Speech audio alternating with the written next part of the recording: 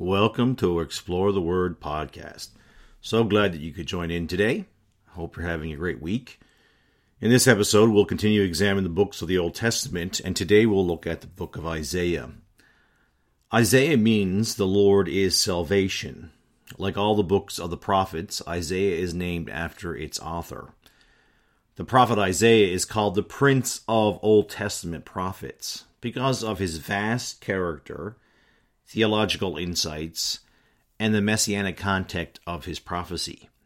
Jewish traditions indicate that he was the cousin of King Uzziah, and that he died during the wicked reign of King Manasseh.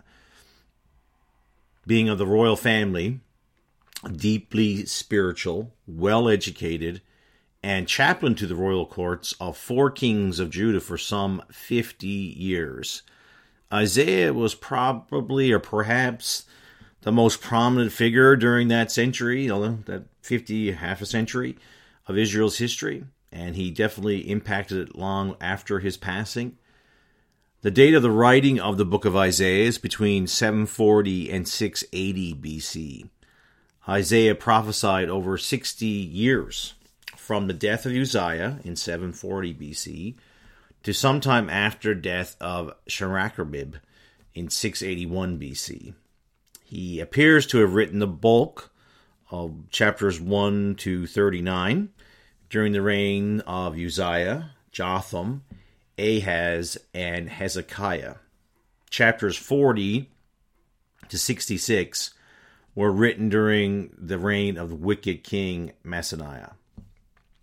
The political setting of the time, internationally, the Assyrian Empire was at its greatest strength. It's at its pinnacle.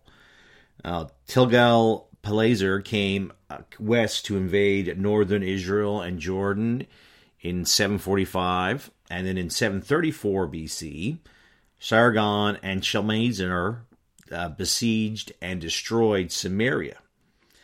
Sennacherib invaded Judah in 714 BC, but that ended when he lost his army outside of Jerusalem, and he never returned. Nationally, Judah was in a great time of chaos and oppression. The northern kingdom of Israel had suffered under horrible kings, and Judah suffered under King Ahaz, who was a wicked king. Alliances were made to anyone and everyone to stave off the mounting power of the Assyrians. The spiritual setting of Judah really ran parallel with the political situation or condition of the nation. Both went up and down, and it went really down during King Ahaz. The strength built up by his father Jotham dissipated very quickly. Under attack by Assyria and Israel, the king sacrificed his own son to Moloch, and he asked for outside help to assist him. And the result is that he became a vassal state, and Ahaz pushed the worship of foreign gods. Hezekiah became king and immediately started to reform the nation. He reinstituted the Passover, and the Lord honored his godly desires and intentions. His zeal for revival turned the tide of judgment, saved Judah from a fate very similar to Israel's destruction in 722 BC. The king took Isaiah's advice to completely rely on the Lord for deliverance. Isaiah really impacted the life of Hezekiah, and they saw amazing deliverance from the Assyrian army, and 185,000 soldiers were killed by the angel of the Lord, and thus removing the Assyrian threat against Judah. So contemporaries with Isaiah, the prophet Micah was a compatriot of Isaiah, where Isaiah was in the royal court of Judah. Micah was in the rural, the small towns, small villages of the Judean hillsides. While Isaiah was ministering to the powerful groups in Jerusalem, Micah preached to the common people in Judah and condemning the social sins of the time. He also, like Isaiah, proclaimed the coming of Messiah, who would be born in Bethlehem, and he would deliver the Jewish people. Another contemporary of Isaiah was Hosea, and he was really working in the northern part of the kingdom of Israel. He followed the fiery prophet Amos, who denounced the leaders of Samaria, crying that God would judge Israel for her wickedness. Now, the purpose of the book of Isaiah, you could say there's two purposes to the book: to warn a nation of impending judgment because of their idolatry and worldly alliances. The historical interlude from chapters 36 to 39 describes this fulfillment in the invasion of Syria and the prediction of a later captivity by Babylon. The Holy One of Israel required holiness from his people. God required holiness from Israel, from Judah. And the second purpose is to remind the nation of God's program of deliverance, especially his redemptive program through the Messiah, who would come as the suffering servant and later rule the whole world. And you see that in Isaiah chapter 52 and Isaiah 53. These twofold purposes complement the theme of the book: salvation is of the Lord.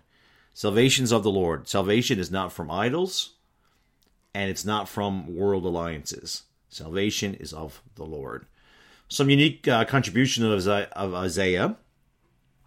The book of Isaiah is a really theological book. It's the most detailed of all the prophets in regard to theology. Its prophecies range from Israel's immediate situation, the fall of the north and south, and later the exile in Babylon, the return by the Persians, and then even going further in the future, the Messiah coming in humility, his life, his death, the scattering of the nation to all the earth, the regathering in repentance, and the kingdom being blessed in the Messianic age. The prophecies of the Messianic age describe changes in the spiritual, national, international, economic, geographical, cosmic, and animal kingdom. I mean, it is vast. Isaiah's theology of God is the most extensive and thorough of any book in the Old Testament, not just of the prophets, but of any book. Another contribution is the Redeemer of Israel, as found in Isaiah chapter 41 to 63. That divine name, the Redeemer of Israel, is used by Isaiah 13 times. It's only mentioned 5 other times in all the other books in the Old Testament. The term derives a word signifying one that redeems or buys out of a market, a person, or a piece of property. In an Isaiah's situation, it refers to Israel's deliverance as a nation from foreign powers. And it signifies a spiritual redemption for those who turn from transgression. There's a plea within Isaiah as well for righteousness and justice. Like Micah, his comrade, Isaiah strongly focused on the need for righteousness and social justice. The terms righteousness and justice are used some 80 times by Isaiah. Only the book of Psalms mentions it more. So it's a really big focus for Isaiah. Another unique contribution in the book of Isaiah is the virgin birth of Emmanuel, chapter 7, verse 14. Therefore, the Lord himself shall give a sign. Behold, a virgin shall conceive and bear a son, and shall call his name Emmanuel. This prophecy of the virgin birth is the first of the Emmanuel prophecies in which Messiah's coming is elaborated upon going forward. And then the last one we're going to look at for unique contributions is the fall of Lucifer in chapter 14, verses 4 to 20. Though Satan appears many times in Scripture, only in Isaiah chapter 14 and Ezekiel 28 is his creation, perfection, and great fall described for us. In Isaiah chapter 14, verse 4, he is seen as the king of Babylon, and in Ezekiel 28:12 as the king of Tyre. Daniel speaks of him as the prince of Persia and the prince of Greece in Daniel chapter 10, verse 20.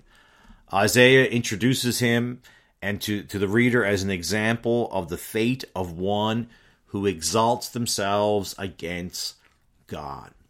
Isaiah, the book of Isaiah and the word meaning, the Lord is salvation. We need to look to the Lord for our salvation. Not idols, not alliances, but to the Lord. Well, I hope that's been a help to you in understanding in greater ways this book of Isaiah, and I encourage you to explore it. Don't hold back. Get in there and understand even more of God's Word. Thank you for listening today. Keep exploring the Word and looking to Jesus.